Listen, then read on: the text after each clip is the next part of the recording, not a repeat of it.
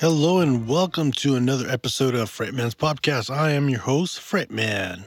All right, Nick, you ready? Go ahead, start playing now. Hello and welcome back, listeners. It's been a week since you last heard me on the interwebs. Hopefully everybody is doing well on your side of the family and your side of the world, as we are doing very well as well.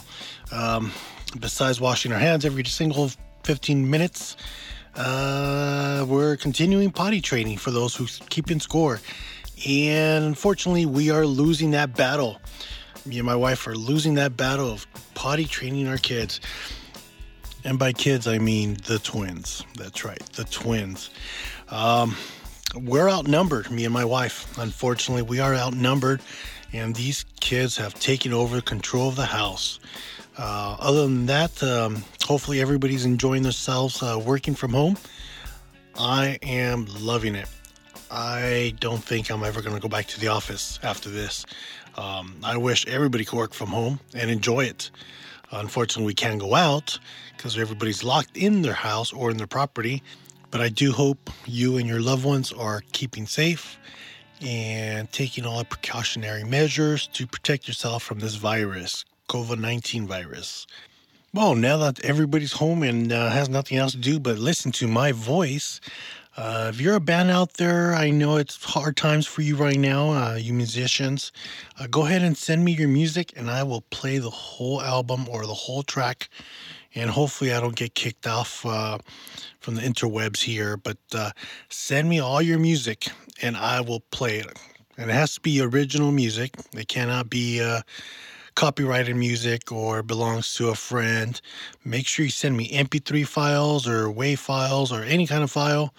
Send me a bird or something, a pigeon, and I will play your whole album, your track, your EP, LP, WIP. I'll drink that actually, but yep, send me your music and I will play it. I'll make sure one of these episodes we play your music completely from start to finish. And like I said, hopefully they don't kick me off the air. Now, for those of you keeping score, I still have 2 more episodes to release from the NAMM show.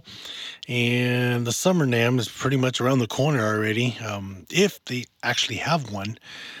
Just like the Summer Olympics, they are going to cancel that. So that Summer NAMM might actually get canceled as well till next year. So, but I do have 2 more episodes to release that I haven't had just a chance to do them. One of them is in Cantonese or in Spanish, and so I'm going to have someone translate it, or I will translate it myself. So haven't decided yet how I'm going to do that. Either put it out the way it was recorded, and then add a bonus track, which is translated in English, or translate it as the interview goes on. So for those of you always chit-chatting with me on Instagram or through email, go ahead and send me your suggestions, see how you want to hear it. I'll let you guys decide on how you want to hear that next interview. So today's interview, or the band I interviewed, comes from Atlanta, Georgia. That's right, Atlanta, Georgia. And it's 4 gentlemen that have kind of nicknames to themselves. They, for a while back, had a post that they put of Pokemon cards, and each one of them had some kind of nickname or superpower, or I guess what I'm trying to say is superhero power, but once you realize some of these names, I guess it's more of a self-defense mechanism. So one of them's called the Harmonizer. The other one's called Barefoot. And then this is where it gets weird. And one of them's called Excessive Sweat. Then they end with Self-Depreciation. I got to talk to them, got to chat with them through Skype, and we had a very long interview, interesting interview, learned a lot from them. Very great gentlemen to speak to, and very, very, very talented musicians.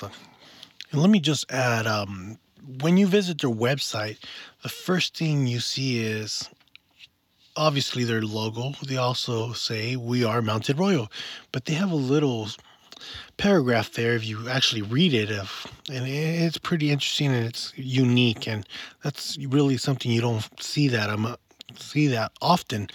And like I said, I caught this when I was doing my research on them and trying to learn more about them. So I'm going to go ahead and read that for you. And it says, born with a sense of purpose and drive to breathe life into the new era of music, built on a strong foundation of friendship, playful expression, and powerful performance. Mountain Royal strives to lift up in its audience with the catchy hook-driven rock and roll that will make you feel good and think deeply. And let me just say, they touch on that every single word every time they play. And if you we will be playing one of their songs from their album that they'll be releasing on April 1st. We'll play from start to finish so you can actually enjoy it. And, well, you know what? Let's get this interview rolling. Here we go.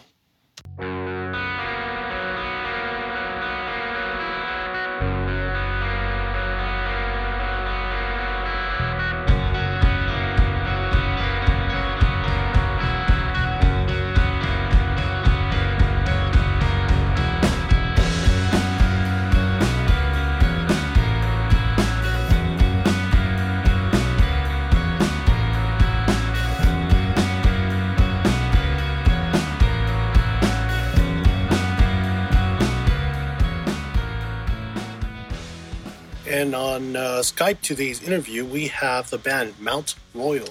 How you guys doing today? Pretty good. How are you? Doing very good. Thank you for coming on.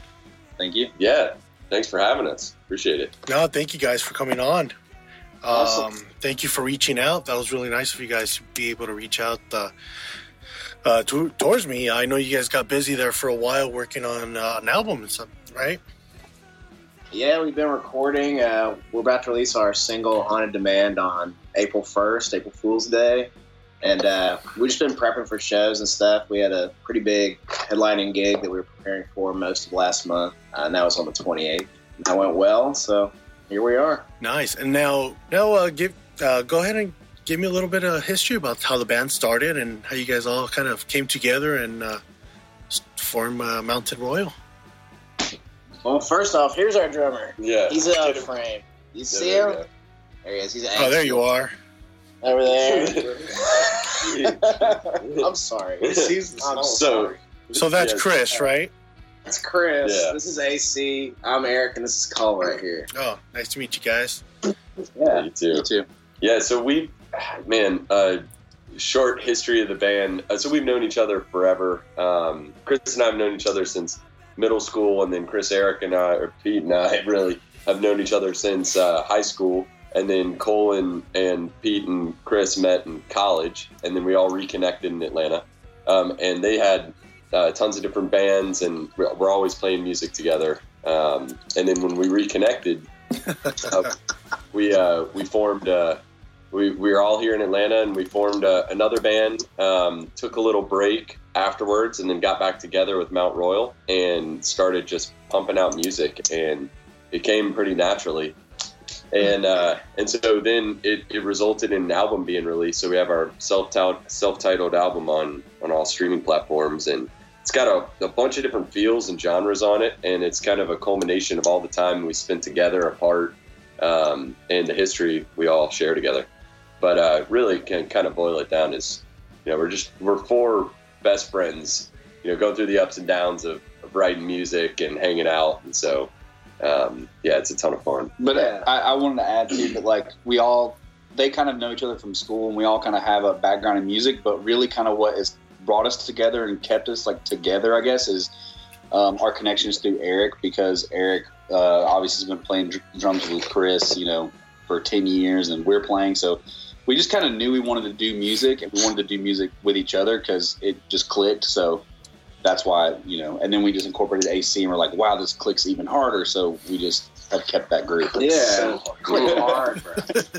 Now, originally, you guys were named something else, right? Honey Clutch? Yeah, that's the other name. How did you guys come up with that name?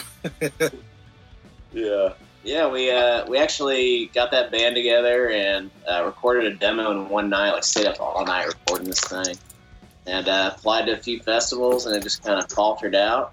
We took a break and then reformed. It was at a point in our lives where, like, some of us had just gotten out of college and working, and Eric was still in law school. It was just like a really demanding time. Like, we didn't have a practice space really. Like, we were living in little apartments. Like, it was more difficult. Yeah, we had to we Farther apart. Yeah, much farther apart. We had to drive a good bit to get up to where we were playing, and so we took, I don't know, almost a year. It was about a year. About a year off. Yeah, year and a half, maybe. Yeah, time's flying, but it was good. I mean, we all got our individual lives, on track and to a good spot, and then like I said, when we got back together, the music that came out, it was just song after song after song in different genres, and we were able to compile it, with an open mind and throw it on the album. Yeah, I think what's cool is we do cross a different titled album. It's like a hodgepodge of different genres, don't you think? Yeah. And that's kind of what we wanted to achieve with it, is to kind of like show off a range of what we could do. And as we're going forward, we're kind of honing in on our songwriting process and, getting deeper into certain we think are good. And yeah, we're trying to pivot right now because the album, we come up with ideas for songs so fast that we had this, you can imagine we had this huge like list of songs that we've been playing for years. So it was almost like, hey, let's choose some, focus on those, get those out. And now we're trying to pivot to this, like, writing as a group, producing new music constantly rather than choosing a bunch of stuff from a backlog. So that's where we're at right now. Yeah, we're kind of a single release strategy instead of going right into a so we'll have a new single coming out in April, and then after that, ideally, once every couple months, release a new single. Connect with cool artists on Instagram to come up with different styles of art for each single, and then release that constantly, because we're in this world that people want, new music, new things, low attention span, variety, and that's what makes it fun. Yeah, it's evolving. That's for sure. The music industry is not like it used to be, where, you did a single and then you did an album. Now it's pretty much you're doing singles pretty much all the time, and they're going like crazy. Mm-hmm. We're trying to get on board, yeah. Now, go ahead. Sorry. Basically, the plan is to release a single every month, and then maybe later this year record a follow-up album, like a full 12-song album. Mm-hmm. Nice. Thanks. That sounds pretty good. Now, what influences do you guys have as far as music? A lot. It's all over the board. It probably spans the decades from like early 60s all the way to like probably mid 2000s, at least for me personally, like rock music all the way from classic rock to like back to the 60s to with like, and even like older like Delta blues and stuff. But like mainly it's rock and roll from like the 90s and early 2000s. So like Red Hot Chili Peppers, and then there's Zeppelin, and then Who, and all these big bands. But there's also bands like the Foo Fighters and the Strokes and stuff like that we love too. Now, and you guys are out of Atlanta, Georgia, correct? Yeah, we are. And how's the scene out there? Are you guys picking up a lot of shows, or? Yeah, I mean, the scene in Atlanta is insane. It's pretty diverse. There's like a really big metal scene out here, really big punk scene, which we kind of, I guess, started in, weirdly enough, even though we aren't punk or metal at all. But that's kind of the scene that I was introduced to before we started this second round of our band. So they were super welcoming and cool, and like everyone's really helping each other out, and it's really like inclusive and nice, and not what you think like as an outsider, where it's like people pinning each other against each other and like competition. It's more just like everyone helps everybody. It's really cool. Yeah, and I think in that gap period, Chris started playing with a lot of other local bands, like doing session work and playing live and whatever. He kind of got this tie into this community that before I didn't really know existed. Mm-hmm. Chris basically just hooked us up with them connections. Yeah. Now, like, it's like a cool group of bands. Like, we all know each other, and we all come out to each other's shows, and we support each other. So it's like, it's really, really nice. It really is. Yeah, Atlanta's a really good music scene for consumers, too. There's tons, like Chris said, there's tons of variety. And, it's really good music fans here. I mean, it's like kind of the fans are super loyal out here. It's really like Nice. you can constantly have like a decent crowd as a local artist, like in Atlanta, which is like the telltale sign of having a good scene. Like if you can have constant shows where you're at least packing half of the house as like with locals every show, that's pretty cool. That is pretty good. Yeah. it's awesome. Yeah, you see the same people over and over again. So they're really dedicated. Yeah, it's dedicated fans, that's for sure. And yeah, there is I did notice, like, growing up in the grunge era, you did notice that a lot of the musicians were kind of battling each other back then. Now all that has changed. Now it's actually trying to help each other out, trying to promote each other, and ultimately make money out of it. So it's nice to see that. Now, you guys were featured on a magazine about a week ago, correct? Yeah, Voyage. How was that? Oh, you want to go into it? Yeah, it was pretty cool. I mean, Voyage Atlanta is an awesome outlet, and the magazine kind of features like local stories of creatives from all different genres and art and small businesses, and it's a really neat publication. So it was cool to just kind of be able to tell our story, kind of go into detail. There's some good history in there, about how we formed and everything. It's cool to just get our be able to tell our story and get our name out, and kind of weird that people read it if they do. Yeah. We're definitely honored to have been featured, but it was kind of like our first experience doing that format, and so basically we just answered a bunch of questions, and we second guessed it a little bit because we didn't know how much detail to go into. Like, people get scared, Yeah, it's awkward like talking about yourself. Like yeah. Third person. Yeah, I hear you. Now, All right, where do we start? All right. You're talking about yourself in the third person the whole time. Yeah. So Andrew grew up in Atlanta. It's just like, oh, yeah. Now, you guys were also featured on a different podcast, Georgia Songbirds podcast. Now, you guys were outdoors for that, right? Yeah, in the freezing cold. What was that, January? Yeah. January we had to drive to like Bumfuck. And but hey, it was a blast. It was a blast. Awesome. He was such a cool guy and really neat setup. He had this gazebo outdoors, and so we got to play kind of stripped down set of some of our songs, and on a kind of half acoustic, half with drums too. We hadn't really done that with Floor, at least one of the songs. We got to debut Ease, a real stripped down kind of 3-part harmony singer song like sounding song, and but yeah, it was so cool. I mean, during the parts where I was playing guitar on Floor, like I couldn't feel if I was hitting the right notes because my ring finger was. I think I'm sharp the whole time. Yeah, we were jumping up and down answering questions. It was fun. Yeah. That's good shout Jesse out. Landers, he's the man. Yeah. Good shout out Very to cool Georgia guy. Songbirds. He's productive too. It's every Friday. Yeah. Yeah. He cranks them out. Now, you guys also have someone in your band that has a podcast, correct? I believe it's called Cold Covers. That's Chris. You did your research. your This homework, is awesome. I know, for real.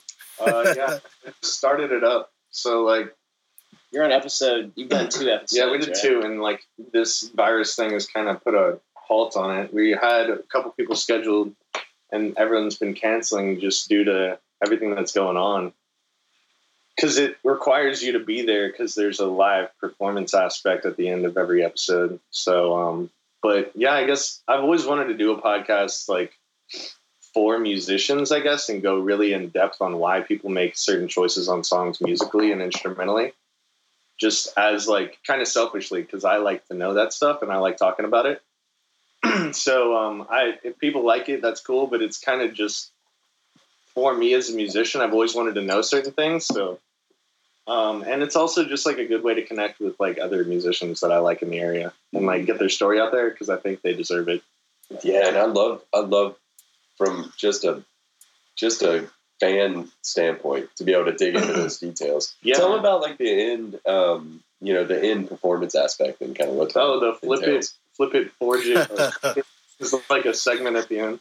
Yes.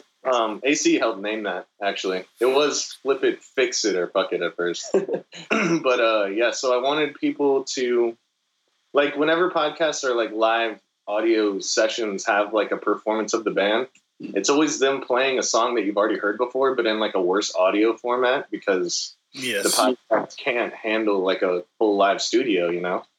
So I wanted to get away from that, because there's no point to just hear that same song in a bad audio format. So I was like, I need unique performances from these bands that you can only hear here. So Flip It is like play one of your songs like that you have released, but in a different genre. And Forge It is like play us a song that you're in the process of writing or haven't released yet, and walk us through like how you wrote it. And then Fuck It is like a free jam that you've never played before. So no matter what, even if you don't want to hear the band talk, you're going to hear your band that you like play something you've never heard before. Yeah, push them out of their comfort zone. Yeah, and like see what they're exactly. I don't want to give bands like easy layups. Like actually make them think. You know. Well, now that you segue into that, kind of set yourself up on that one. Now, as far as learning your instruments, like when did you guys first realize that music was your I guess I'm trying to say here, what was your first musical inspiration that really called you to play that instrument? You want to go down the line? I guess I'll start. Yeah. So starting out in middle school, I was like in chorus, and I've always been into music and like singing and like dancing around as a kid. Started playing saxophone in the school band around like 6th or 7th grade, and then got into it, loved it. My parents got me an electric guitar when I was 11 years old, and I kind of just gravitated towards that and started learning by ear. And pretty much since that moment of like, I think Seven Nation Army was actually the first one I learned, and ever since then it like hooked me. And then I got into, I just want to learn these cool riffs and I want to make stuff. And so I took what little skills I had learned from chorus and band and kind of taught myself, and then didn't really do much with it until I ran into Eric in college. Yeah. I had never played an instrument until like senior year of high school. And I always enjoyed writing and reading, and I read a lot of poetry and stuff. And Chris was always in bands throughout high school. We were boys from the start. And senior year, we had this like, it was called Chanel Day, where all the student bands would get up and like have a concert in front of the whole school. And around that time, Stadium Arcadium was released, and like it was just awesome, and just like inspired me so much, inspired Chris, and just really everybody. And I just wanted to know what it felt like to like play live. So we started like a band for Chanel Day, and I kind of learned how to play bass in a couple months and got up there. We made you play bass. They bass. made me play bass, so I was like the worst guitarist. And but when I got it, when we played, I just like loved it. It's such an adrenaline rush. It's like the best feeling on earth. And ever since then, I was just kind of hooked, and been doing it since then. Yeah, similar story for me. In our high school, same as Chanel Day. So our high school started in 7th grade and went through 12th. And I came in 7th grade, and Chanel Day was for the whole school. And so I've been playing guitar since about 9 or 10 or so, and got up with another friend, and we played just the intro to Little Wing really fast, really poorly, with a tiny little solo for like 45 seconds as 13-year-old 7th graders. Played it really fast, and then hopped off stage. Me and Simon Cross, shout out to Simon. He's out in LA, and then Chris and I played in different bands all through high school. We were friends, and we played at Chanel Day every year together. And we were kind of rivals in our separate bands. Yeah, we had drag out fist fights on stage. It was pretty epic. Yeah, it was no. brawls. Yeah, brawls. Yeah. Destroy. Stage diving people in their lawn chairs sitting out there. No, it wasn't. It wasn't like that. But and then just playing. Yeah, I've just been playing guitar since. And then in our break, actually, picked up mandolin, started messing around with that, incorporated mandolin into the one song on our first album, Georgia. And then in Ease, we'll incorporate it, and then we're gonna, hopefully have some different streams of music where we strip down and play some of our acoustic stuff. Because during the break, Cole and I were really able to become friends because we didn't know each other, and they were all boys in college, and so we started playing acoustic. He got a 12-string, I got a mandolin. We got Pete a acoustic bass, and we started kind of messing around with that. So we're adding more of that into our music, and so yeah. We like a couple of months ago we won a Battle of the Bands. One of the prizes is like a 3-song EP for free. So I think in a month we're gonna go in and do a bunch of acoustic-y stuff. And, I was gonna bring that up. So where was this held at?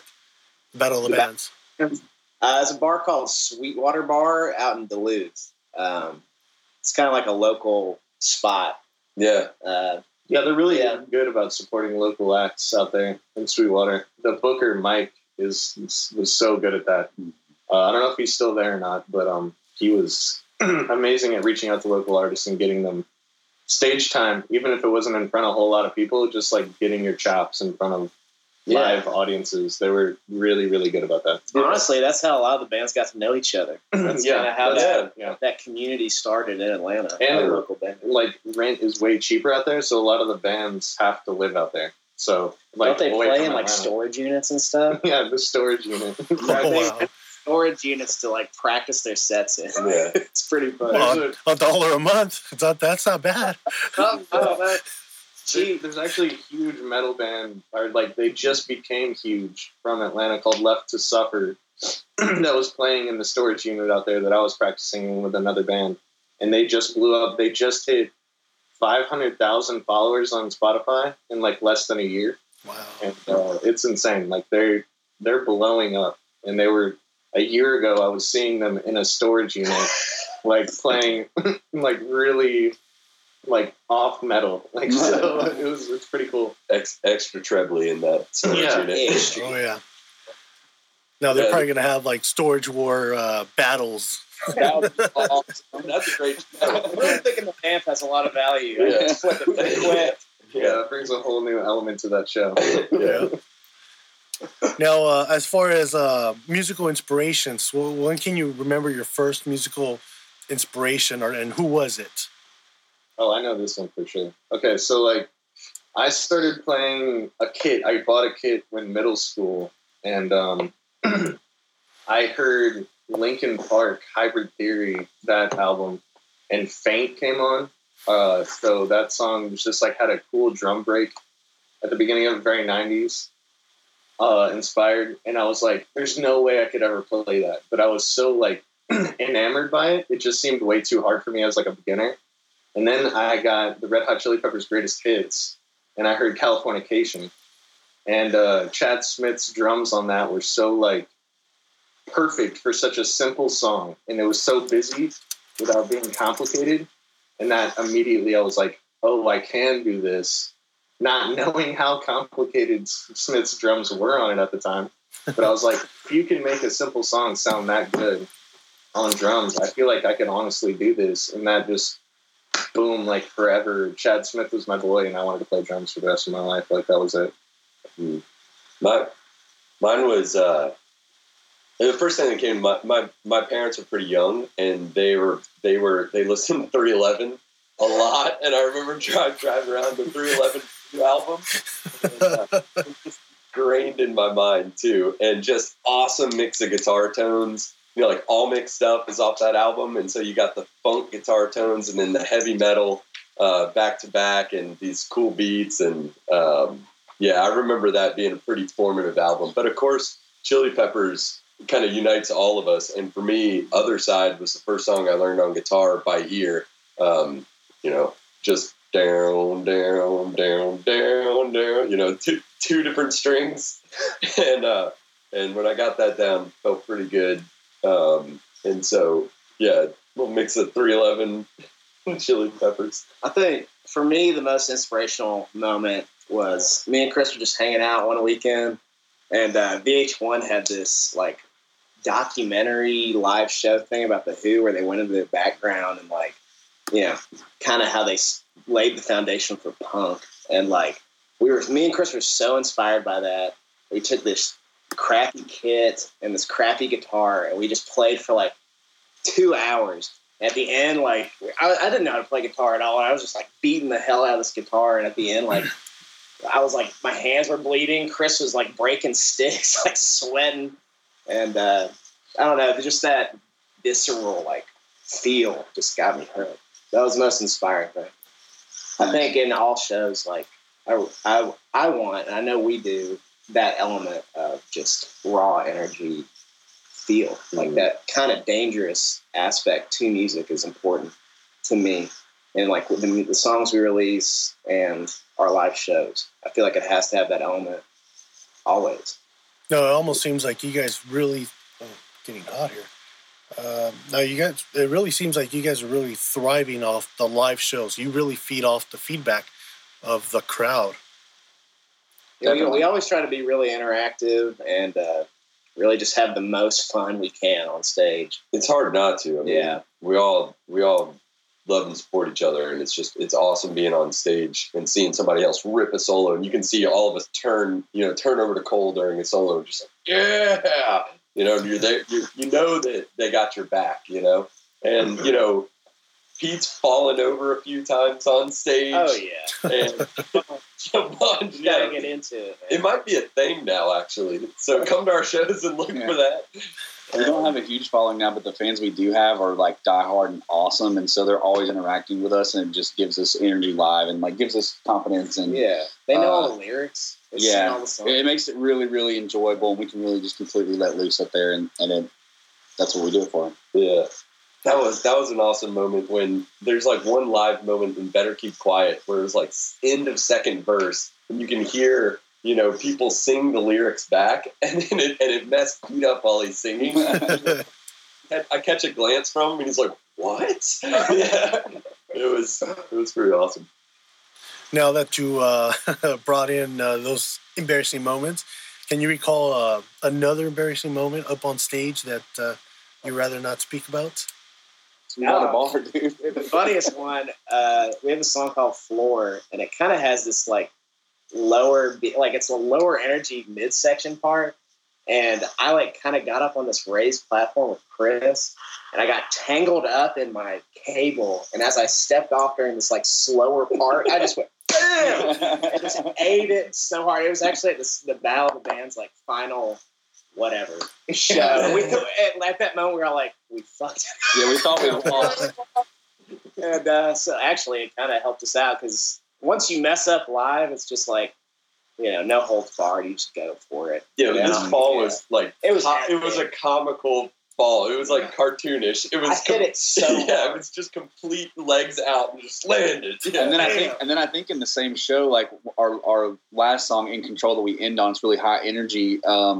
Eric actually ended up knocking his microphone off stage and had to like jump to mine, and I think he fell again. So and we were like, wow, we just ruined this, we just lost. But it definitely gave us the opportunity to get our chops up and make mistakes live. And that's one thing we've realized, like across the board, doesn't matter if it's for a podcast, if it's a live show or whatever, there's going to be adversity. Like something's going to go wrong, and it's like all about just like pretending like nothing's wrong, fixing the issue, and like going about the song. So and just like laughing at it. Yeah. We've adapted from that. Yeah, exactly. And we really have. Even from the beginning, any of those moments, it's hilarious to all of us on stage, and it's raw and it's in the moment. It's fun. It's what it should be. That's what I want. Those are the kind of shows I want to go see too. Strings break, notes are missed. There's this one note that I missed, and I wish I had it. I think I have the video, but it's hilarious. You know the sound on Guitar Hero when you miss a note and it goes, "Kah." Yes. Okay, so there's this lick in one of our songs where there's like a motif. It's like, and it's this like nice melody. and I go, "Ba-da-ba-no, like, and it's so loud and it's so aggressively bad, and I could not recreate it if I wanted to. Yeah, that was perfect. Aggressively bad. Yeah. we play that video back. It's perfect. It's like, how you can't try to make that sound. Dude, I swear I sweated through a guitar in the first Literally. in the first show that we did. I checked all my cables. I checked that. I could not figure it out. And I'm pouring sweat all over the pickups. And it just didn't work. And I was like, oh, man. It shorted the guitar. Yeah. So this is one of our first shows, and this is when we're still learning with the on-stage, like, problems that can happen. Yes. And I'm in my own zone because this is our first big show, and I'm singing and playing, and I normally go, all right, AC, take it away, like, as he goes into the solo. So I'm like, AC, take it away. And I look over, and AC is, like, looking at me, and he's shaking his guitar, and I'm like, oh, no. I came in, the second half of the solo. It was like, all right, yeah. The guitar's a little bit out of tune, so just kind of bending it into tune. Yeah, it was a good moment, though. Yeah, taught us a lot. Yeah, from there, I started wearing a little thicker shirts, so, to capture some of the sweat before it gets on the guitar. Yeah. So, well, now I did see on Instagram you guys have your own, I guess, trading cards, and on those trading cards, each one has a nickname, correct? Yeah. So I'm guessing yours was Excessive Sweat. Now that you were talking about that. Yeah. Yo, man, you did a great job. Yeah, those are the Pokemon cards that we made. Yeah, that was a while ago. Those are fun. Yeah, and Chris's was self-deprecation. He gives himself shit to gain power. Yeah, which is so true. Yeah, we got to repost those. Mine was bare feet. Stage 1 illness. Yeah, because he always rocks bare feet on stage, and so the man's got to have all kinds of fun guys. Then you got Harmonizer. Yeah, we're safe from coronavirus thanks to this guy. Well, that's good to know that you guys are having fun, and that's what it's about, having fun with your friends. Self too seriously. Yeah, it's the most fun thing in the world. It's like you can't take that away. We have a hard work ethic. We're getting after it. We're separating the responsibilities, trying our best, with everything going on that we have. And but ultimately, it's the most fun that we can ever have. So we got to enjoy it while we can. Yeah. We've been trying to take the business aspect of it more seriously than we have in the past, but it's weird because it's this weird balance of we try not to take ourselves too seriously, but we take our songwriting kind of seriously because it's like our form of expression. And practice really seriously. Yeah. And then obviously we try to take the business aspect of it seriously, which is it's a tough market, an ongoing battle. It is a tough market, and especially it's tougher right now. Excuse me. It is tougher right now, especially with the whole COVID-19 going on, and I'm sure that's pretty much put a halt on all your tour, your performance, your gigs, and all that. So, yeah, we had a show scheduled at the Masquerade, which is a pretty big local venue in Atlanta, for the 28th, and it got canceled. But luckily, in its place, we were able to schedule a recording session with our boy CJ Writings, and we're also getting help production-wise from the lead singer of Microwave, Nathan, who is they're really big in the Atlanta scene as well. They're really great. Yeah, so this is huge. So we're really looking forward to that. It's like a 2-day session next week. Yeah. So silver lining to our show getting canceled. Mm-hmm. Definitely. Well, at least you got Battle of the Bands under you, so you guys were able to go into the studio, work on three songs. You said you'll be able to work on. Mm-hmm. That'd be great. That's awesome. Yeah, 4 songs in the month of April. Yeah. And then we're looking at 5 right now so far, total singles. Yeah, so probably over the next 3 to 4 months, we'll probably have 5 songs released. Yeah. Yep. Yeah, our big one that we've been prepping for is the Haunted Demand release on April 1st. So we just recently got the artwork together. We have a really great graphic designer, Sarah Wilson. Shout out, Sarah. Yeah, she designed the logo. She's really awesome. Really great graphic designer. And, yeah, so it's coming together pretty well. And then for Haunted Demand, we, Pete connected with this artist, Lucia Schettino in Italy. It's crazy how, this is a fun aspect of the singles, is being able to dig into the artwork. But yeah, Pete connected with this artist, and she's out of Naples, Italy, and found one of her pieces and talked to her, and so we were able to license that for the single. Nice. And it's crazy how things work out. We have these weird coincidences with our songs, and just the meaning of that artwork correlated really strangely with the meaning of the song. And yeah, it's really neat. So we hope to do that for each of them. But yeah, the meaning, if you want to delve into it a little bit. Yeah, we'll dive into it. Haunted Demand, basically every person has, well, you almost have two images of yourself. You have the image that you see yourself and the things that you want and the direction you want your life to go in. And you also have what everybody else expects of you. And those are always going to be different. And I think from an individual perspective, that dissonance that exists in everybody, it really causes people to become things that they're not. So people will like marry people that they don't really like enjoy just because somebody else thinks that they're right for them, or they'll hang around certain friend groups because they think that's cool or expected.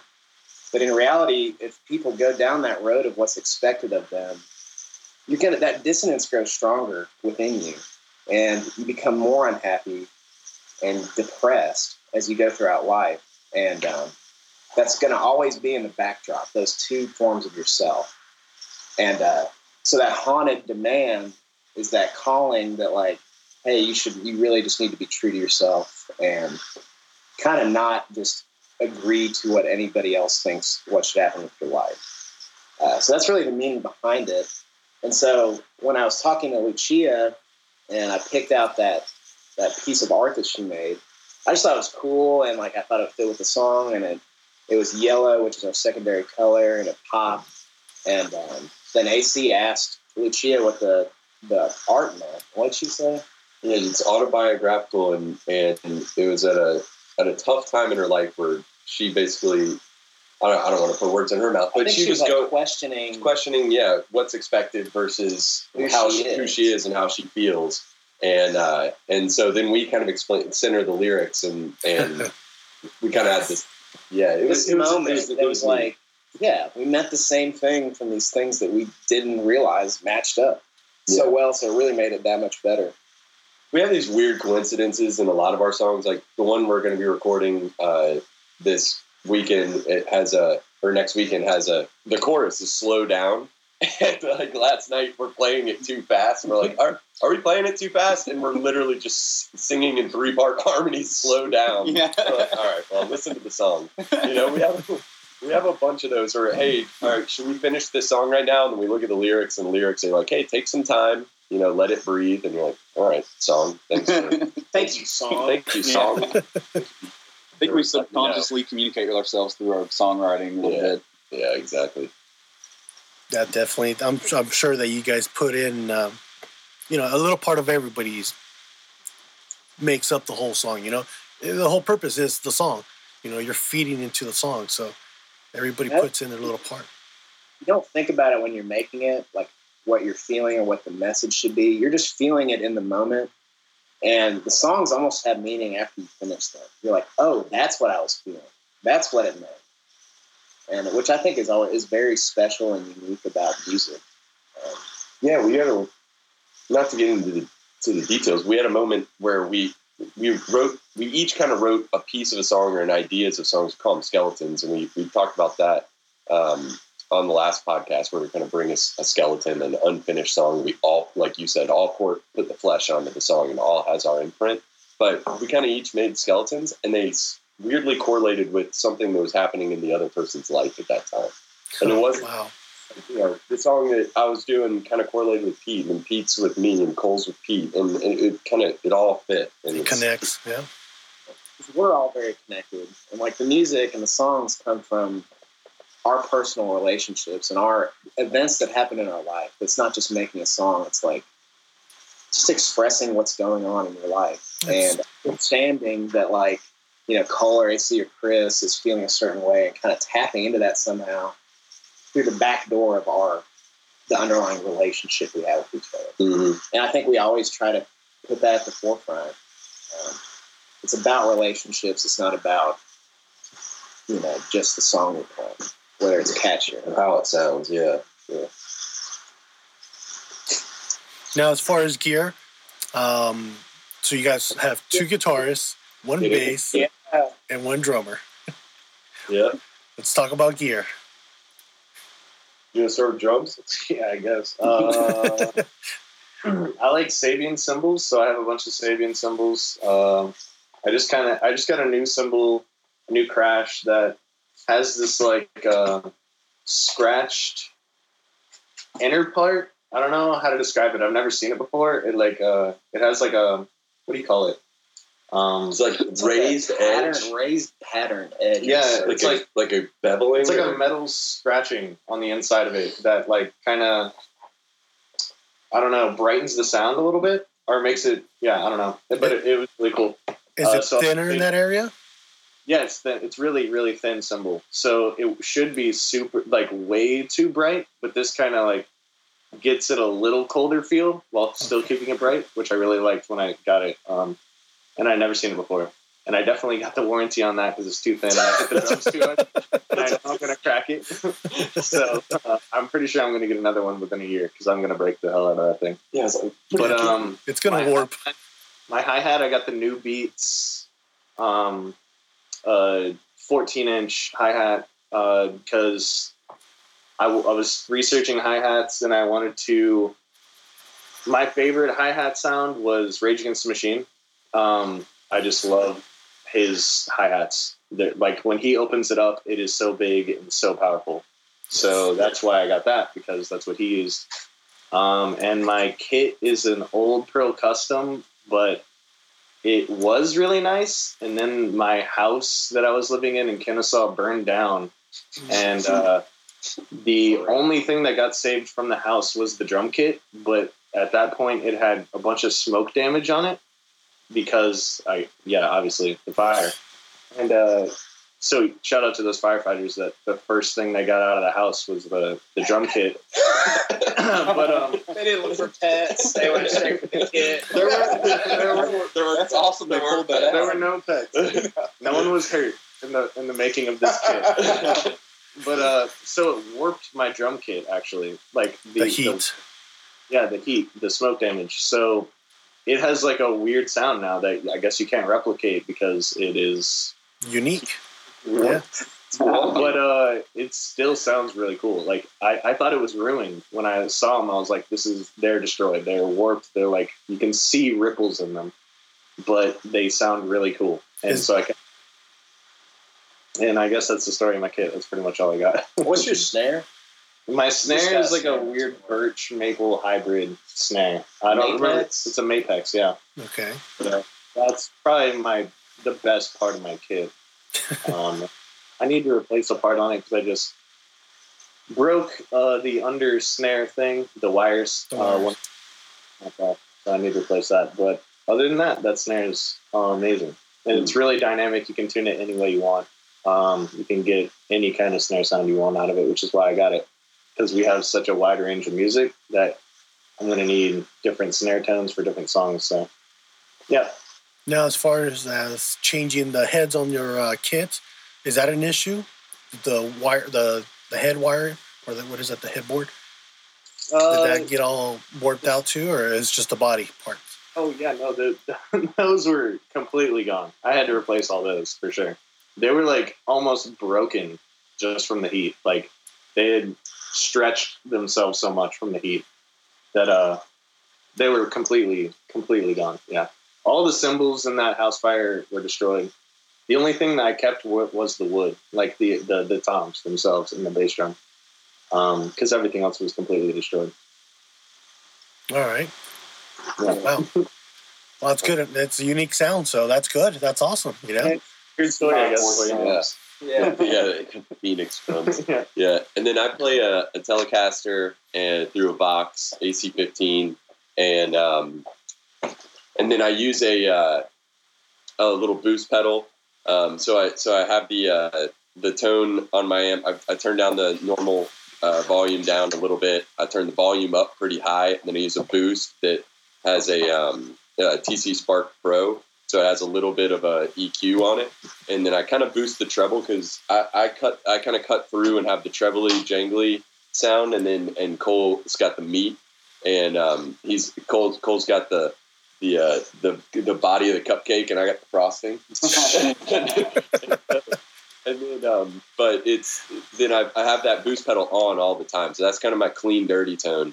And then my distortion is the Greer Overdrive. It's a light speed. And man, I went into Atlanta Discount Music, which is an awesome store. And there was this, I wish I remembered his name, but I mean, he may have been 15 years old and he was working there. He may have been even an intern. And I was looking for an overdrive pedal, trying out a bunch of them. And he goes, "Hey, so you have this TC Spark? Have you tried this Greer Lightspeed that's from Athens, Georgia?" And he's like, "No." And he's like, "When it's coupled with that Spark, it sounds really good." And I was like, "Okay." So coupling that, adding a little bit more headroom with the boost, and then going into that overdrive just sounds, with the telly, it sounds awesome. You can hit a full distortion chord, but like a minor chord, but hear all of the notes ring out individually. It doesn't mud. And then I use a chorus pedal a lot. And then kind of getting into delays, but the bread and butter is the chorus pedal, and that chorus pedal's got a tremolo. It's a Boss CE2. It's like the Japanese version, and then it has 2 different chorus settings, one retro, one modern, and then a tremolo setting. And so with that, I got a bunch of different outlets. Nice. And I just got a pedal board finally, so I'm not. Pedal board? Yeah, I got a pedal board. I got it. Sounds like a Swedish last name. And, so I got a pedal board finally, so I'm not slamming on the ground and having it run away from me. Yeah, but that's coupled with Cole's Les Paul. Mm-hmm. Do you want me to go? Okay. Yeah, go ahead. So I started actually playing on a Squier Stratocaster for a long time. Then I switched to acoustic, played for a while, a Dean acoustic and an Ovation acoustic. Recently bought a Martin 12-string, which I love. But eventually I switched over to Epiphone Les Paul. Loved that thing. Played a couple other Epiphone guitars. Before, when we started the other band, first got together out of college, I had my first job and first paycheck, so I went out and got a Gibson Les Paul, a wine red traditional Pro 4 that I'm in love with. Love that thing. It's going to be my primary guitar for the rest of my life for sure. But other guitars that I enjoy, I recently also got a Van Angelica Boardwalk, I think it's called, but it's turquoise and it has a turtle shell pickup. It's a semi-hollow body with P90s on it. Really love that thing. And so I'm trying to incorporate that guitar more to get different tonal qualities. Because AC said we're kind of in different frequency ranges and we try to make our tones mesh very well. So you can hear both, but together they give you a combined texture that you wouldn't get from either individual guitar. So yeah, that's it. And like you said, we got pedal boards now, and I've messed around with a wah pedal before in the past, but my new favorite pedal right now is the Electro Harmonix Badstone Phaser. Loving that thing. Yeah, and then we got Cole for his birthday recently. Big Muff Pie. Yeah, Big Muff Pie. Yeah, the Smashing Pumpkins. Yeah, edition. the OP one. But yeah. So mixing the phaser with the fuzz pedal with a delay gives you a really trippy tone, and I love that because that's kind of a direct direction I kind of want to take my guitar playing in. So he loves Tame Impala. Yeah, the old Tame Impala, inner speaker Tame Impala. I hate his music. But yeah. What was your amp? Controversial. Well, my amp. So I play, like I said, a Gibson Les Paul, but my amp is a Fender Hot Rod Deluxe 4 tube amp, and I got the special edition tweed one that Guitar Center had a limited run on. So it made you pay extra for the tweed. Yeah, I paid $50 more. But man, it looks. If you go Hot Rod Deluxe 4 versus the Hot Rod Deluxe 4 Guitar Center Special Edition one, the gold one, it looks so much better. It's pretty cool. The grill on the front even has some gold flakes in it, so it kind of pops. Yeah, and then my AC-15 is the green racing green, the British racing green edition, and it looks awesome. And I negotiated. It was the floor model, so I negotiated. I was I don't know who's been playing this amp. It could be busted. Take down the price a little bit. But yeah, the last thing on guitar. So we were practicing mine, or Mine was, get in the shop or something at one point, and so I was playing the Strat, and you were playing the Les Paul, and Pete was like, it just doesn't sound the same. It's like when you put the telly in the telly and the Gibson, man, this was great. It's just meaty. Yeah. Mm. So, yeah, those are the cupcake guitars. and the frosting, baby. There you go. Tell them about the bass. Yeah. Tell them the story with your old bass, please. Yeah. Oh, God. So Freaking. when PV came out with the Cirrus model, I got one of the first ones, and it was when I first started learning playing bass. Had active pickups, and the wiring in them was just so bad. And like the batteries would die, the input would be all messed up, and it was like that for years. I probably got that sucker worked on like 30 plus times. Wow. To wiring. And eventually, like, it would go out during shows. It was an ongoing so problem bad. where Chris and me would bitch at Pete and be like, dude, do whatever you got to do. Go buy another bass guitar, man. Because it would be like 10 minutes up to the show, oh, my pickups are dead. You have a 9-volt battery. It's like, no, I don't care. It's in my pocket. Like, the deal. We're like, get your bass fixed. Yeah. So then I just got the Epiphone Thunderbird, which has a really awesome history. John Entwistle played one. Chris Novoselic played one. Who were my two, like, I love them. Those two and Flea are my favorite basses ever. And that has a really meaty tone, and it's just born for rock and roll. It's great. It's thick. Looks good on you. And look good on you. And I play this beat up Fender Rumble amp that I've had forever. But it gets the job done. I'm looking to get a new amp. So you said about your old bass. That's what I said about the old bass. We'll get him a cabinet someday soon. I think I can one of those Mark bass calves and maybe a head. It's fine. It smokes when you play for too long. No, it literally. Oh, jeez. You smell something burning when you're playing, and you're like, "Oh no, we got to take a break." But yeah, that's kind of our gear. But we have, I think combined, we probably have a shit ton of guitars and stuff laying around. Yeah, my old guitar I played for a while is named Frankenstein because it's a strings and things guitar. When this guy in Memphis, It's like a rat rod. Yes. But this guy, the history is in the 80s. Fender started outsourcing to Korea and Mexico. And so he bought up a bunch of American Fender parts and then slapped them together. And it's a single cut, so it looks like a Les Paul, but it's got a telly neck, which is why I fell in love with the telly. Wanted to get that because I love that telly neck. But then but the pickups were weird and they're off color, and then did work on it, and it just looks funky, and it's just Frankenstein. But hey, it saved you when you shorted out your telly. That's right. Hey, Frankenstein's always there. He will come back to life. Yeah. Now, there's 3 songs that really caught my attention when I was researching you guys, and one of them was Spine, Red Moon, Sway, and Georgia. Georgia really caught my attention because of the mandolin. Red Moon Sway really caught my attention because it starts out the first 8 or 15 seconds. I think it's on left side. Then all of a sudden the other guitar kicks in, which I'm assuming it's probably the Les Paul or the Telly. I'm not sure. But then it kicks on to the right side, and then it splits, and then bass and drums are in the middle. I mean, who came up with that? So we like to play around with panning and stuff, and like the guitar goes back to what we were saying about having the tones mixed together but be distinct. And the story with that song, I guess, is we wrote that a while ago, like a little bit around the time of the first band. That was the first song we wrote together. And it kind of had its own sound on the EP, but then like AC spoke about when we played together on acoustic for a little bit during the hiatus, we kind of adapted it and like added that other guitar part.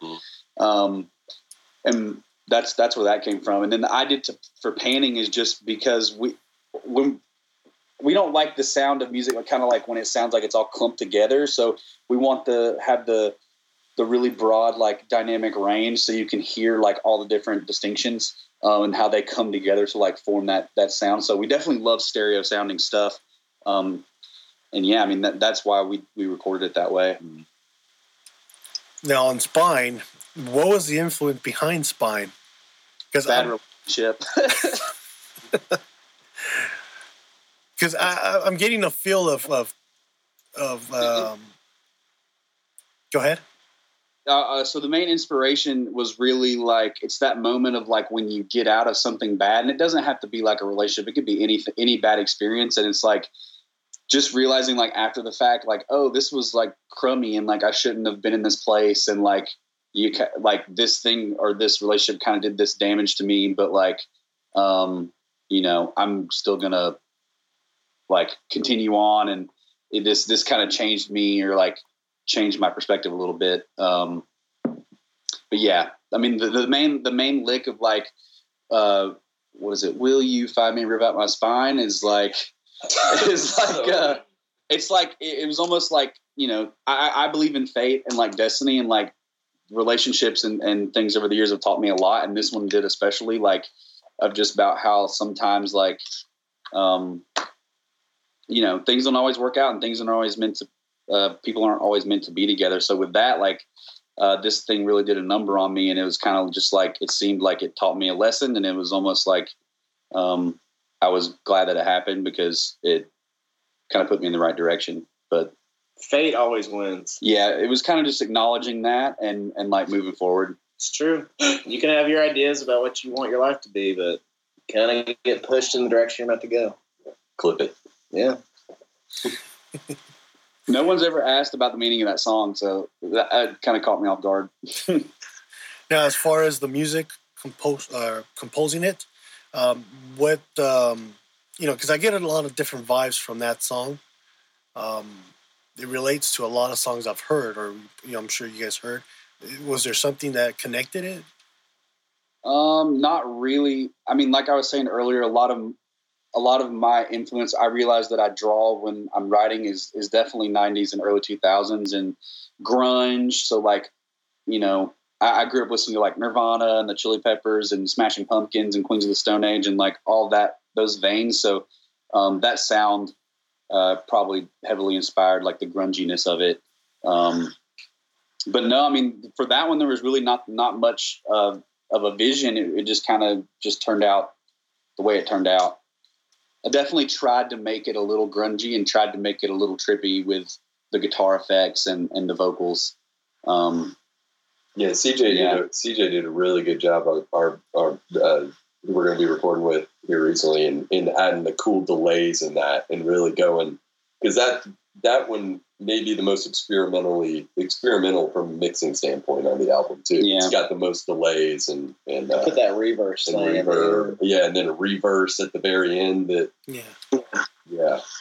So yeah, we definitely want to explore that more in the studio. Yeah. That song was actually really hard for me to write on drums for the chorus. It took me weeks to find that part because it's very drony in terms of like the melody and all that stuff on that chorus. And I kind of wanted to busy it up without taking away from what they were doing. So I guess that's kind of why I put that like Nirvana, you know, like circa Nirvana beat on it that kind of feels out of place, but at the same time worked out pretty well. And I at the time I was like, this seems too busy, but as I kept playing it and fine tuning it, it worked with the droniness of everything else, kind of balancing it, I guess, into making the busy and drony work together. I don't know. Mm-hmm. So that was really, really tough for me actually to write on drums. That song specifically like took me forever. So yeah, that song's hard to listen to and not air drum to. Yeah, the chorus. That song's evolved a lot as we played it too. We've realized like probably more so than other songs. Mm-hmm. Yeah, we hadn't been asked about that one. Mm-hmm. Yeah, did your homework, man. Yeah. I tried to, and I do apologize. I know I haven't got back to you guys that quick. I've been trying to set up my studio here because I'll be working from home more often. So I've been having construction done and a couple of things moved around. So, you know, this COVID-19 is really changing things around for, you know, musicians, producers, and everybody else in the workforce. So now that, you know, we're talking about COVID-19, or I brought it up, besides now that it's being difficult for musicians to perform, to, you know, show their art, what other dark times would a new musician encounter? I mean, to be a musician, you gotta go play live. So it really puts a damper on things. The grind of getting shows and getting going, getting momentum is like the hardest thing. Because like you can sit around in your basement and write songs and have fun with it forever. But when you actually have that craving to get out there and get stuff going and try to get fans and try to get momentum and getting shows and getting people to book you for that first time is very difficult and can be very depressing because you're going to get turned down a lot because people don't want to take a chance on new music. You're not proven ever. So that first like foot in the door is like a really tough thing to deal with, like from a new artist perspective. I think that I think has really like ruined a lot of really talented musicians' careers that could have like gone on to do great things. Just that fear of rejection and like constant rejection that you get at the beginning is really tough. And I would say that's probably like a super dark time that a lot of new musicians will face. Shout out to Smith's Old Bar though, because that was Sean. one of the big Sean. Shout out to Sean. Really helped us. But Smith's Old Bar is kind of a famous music scene here in a music venue here in Midtown Atlanta. It's been around for a long, long time. But they've had everyone from John Mayer to Collective Soul play there. But yeah, we played our first big show there, and then just kind of worked our way up to headlining at the main stage over the course of a couple months. So just they've been really great to us, I think, there. So yeah. Once again, that foot in the door. Yeah, I would say for new artists, balancing egos in a band with songwriting and feeling fulfilled in a song, and especially it's an exercise with us because we all write and we all put we share everything equally with our partnership that's the band, an actual legal partnership thanks to our lawyer here. But from a songwriting perspective, making sure everyone feels fulfilled and being able to get things out and tell people how you feel, and music's a vulnerable thing, and so we're lucky and gifted and cursed that we're friends from so long that we're able to lean on that, but also we know what makes each other tick too, because we're all brothers here, and so it's I think that's a tough one. And so just making sure that you're open and honest about how you feel about the songwriting and the process and your feelings through the process with each other. Yeah, not letting it build up. You got to be able to have disagreements. You got to be able to hash things out. I would say that's been the biggest shortcoming of every music project we've ever had, is ultimately led to some form of disagreement or misunderstanding, difference in understanding that a different creative direction that, cause us to reiterate. Yeah. Constructive criticism. Yeah, that's true. Yeah. And knowing when to compromise. A compromise, it's for the song. And that's what we trust. It's like kind of some woo-woo stuff saying, the song talks to you, but it's true. And, we just got to believe in the song. It's got to be whatever we think collectively. It deep down what sounds best for the song. Yeah, but everybody's got to feel fulfilled. Like you're on a team. You're doing the most difficult group project there is in a band. Mm-hmm. And everybody has to feel fulfilled. As the moment when somebody is not, it just is toxic and it just ruins bands. And you got to get that out quick. And if you feel that way, you got to let other people know, and we got to hash it out. And that means, kind of arguing sometimes. Oh, yeah. But that's okay because the underlying relationships and our friendships are always there, where we'll have arguments, but we're still brothers. So that's fine.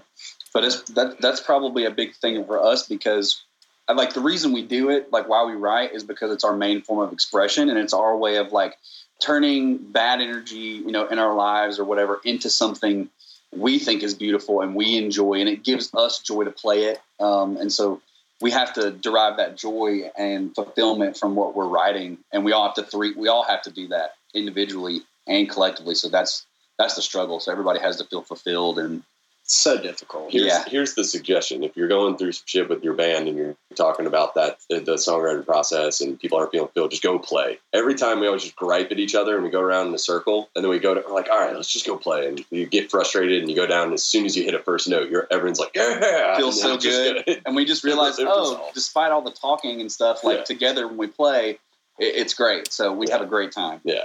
It's a good healing process then. Yeah. That's what music. That's why it's so important to keep it positive. Yeah. Well, with that note, I would like to end the show. It's amazing. Thank you for the opportunity. You guys are great. You guys are going down the right path. All these coincidences, it just kind of reminds you that you're doing something right. Feels right. Definitely. Thank you for having us on. Yeah, man. We really appreciate it. Thank you. This was great.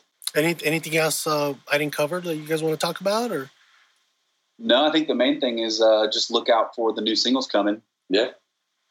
And where can they find the new single? It'll be on all. It should be on all streaming platforms, and it'll be Spotify, Apple Music, YouTube, everything. April 1st. And April 1st. We'll post about it on all of our socials. Follow all our socials. Oh yeah, Instagram handle is Mount Royal the band spelt out. On Facebook, it's Mount Royal -band. Mm-hmm.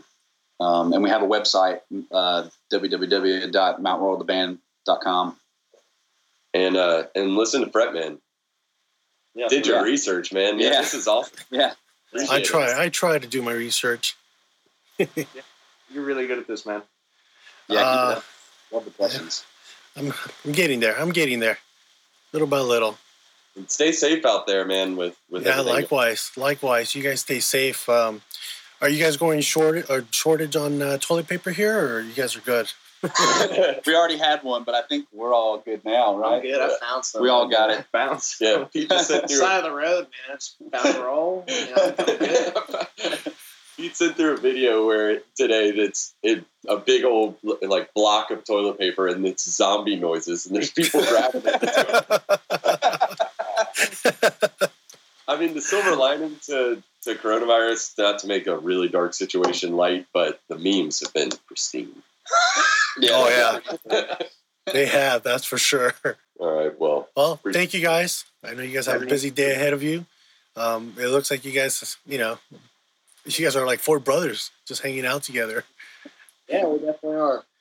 That's sweet. You don't see that often, and when you do, it's usually when they're starting, not when they're big in Hollywood. So we'll see how it goes. But I wish you guys the world of success, and hopefully we'll see more of you guys out in the radio and out there in the world, the Sonic Waves. That's awesome, man. Appreciate it. You too. Thank you, guys. Take care. All right, thank you. Wow, what a great interview. Thank you very much. Thank you for the opportunity, Mountain Royal. It was incredible. It was nice talking to you, learning more about you guys and the process of songwriting and musical influences that you have. But a special treat, we do have the song Spine, and we're going to go ahead and play it in its entirety. So if you're still listening to this, please enjoy.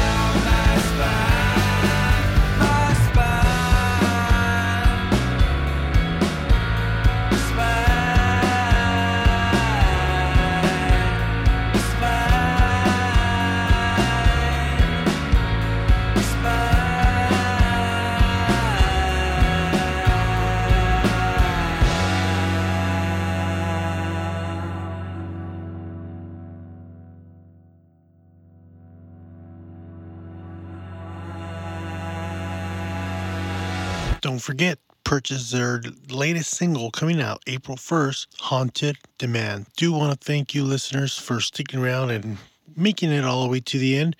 And until the next one, be safe and wash your hands.